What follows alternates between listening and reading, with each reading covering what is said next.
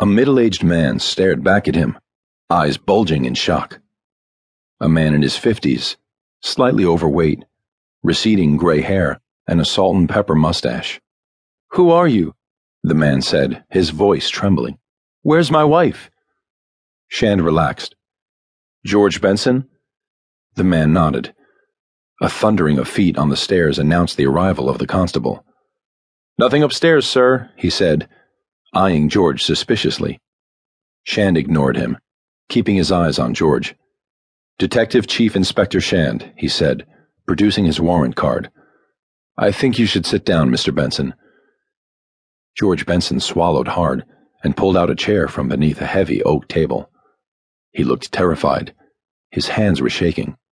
"Your wife's fine, Mr. Benson. When was the last time you saw her?"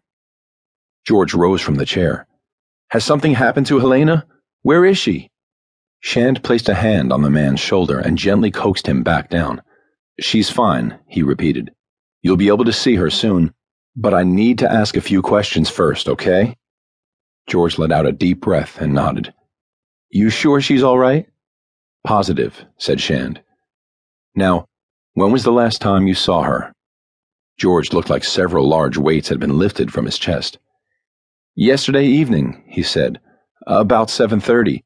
I spent the evening over at Sherminster, on a stag night." He smiled nervously and looked down at the table. "You stayed out all night?"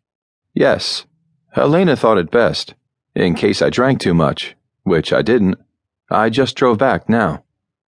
Another nervous smile, then, "Perfectly sober," added as an afterthought.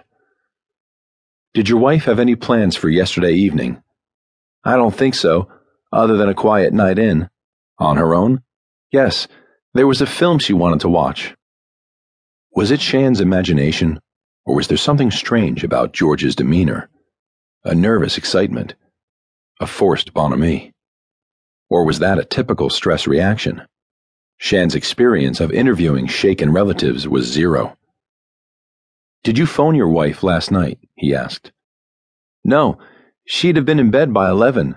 I wouldn't want to wake her." Shand paused for a second. "Have you or your wife any enemies, Mr. Benson?" "No, of course not." The answer came too quickly. Shand tried again.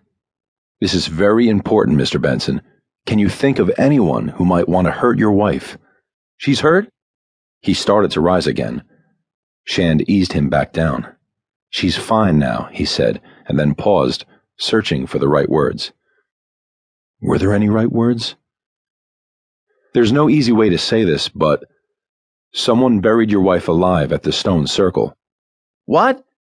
George's eyes widened in shock. He swallowed hard. "All those cars? You mean that was Helena?" "She's shaken up, but the doctor found no other injuries. They'll be taking her to the hospital for a checkup, just precautionary. I'll arrange for a car to take you to see her." Shand stayed at the cottage after the PC and George Benson left for the hospital. Scenes of crimes would be tied up at the circle for several hours. Someone had to check the house. And he needed to make a phone call. He tried her mobile first. No answer. Same as last night. She must have switched it off. Though why'd she'd switch the thing off the weekend her new system was going live, he couldn't begin to think. It made no sense. But then nothing had all week. He tried her office. "Can I speak to Anne?" he asked. "Who shall I say's calling?" The voice was young, female, and unfamiliar. "Her husband." "Oh, you must be Gabriel. I'll see if I can find her." Peter Shand was too shocked to reply. His biggest fear had just been given a name. Gabriel. A year ago, he would have laughed it off. A new girl getting his name wrong. A silly mistake. But now... There was a muffled conversation on the other end of the line. He strained to make it out, but the phone suddenly went dead. Someone must have pushed the mute button.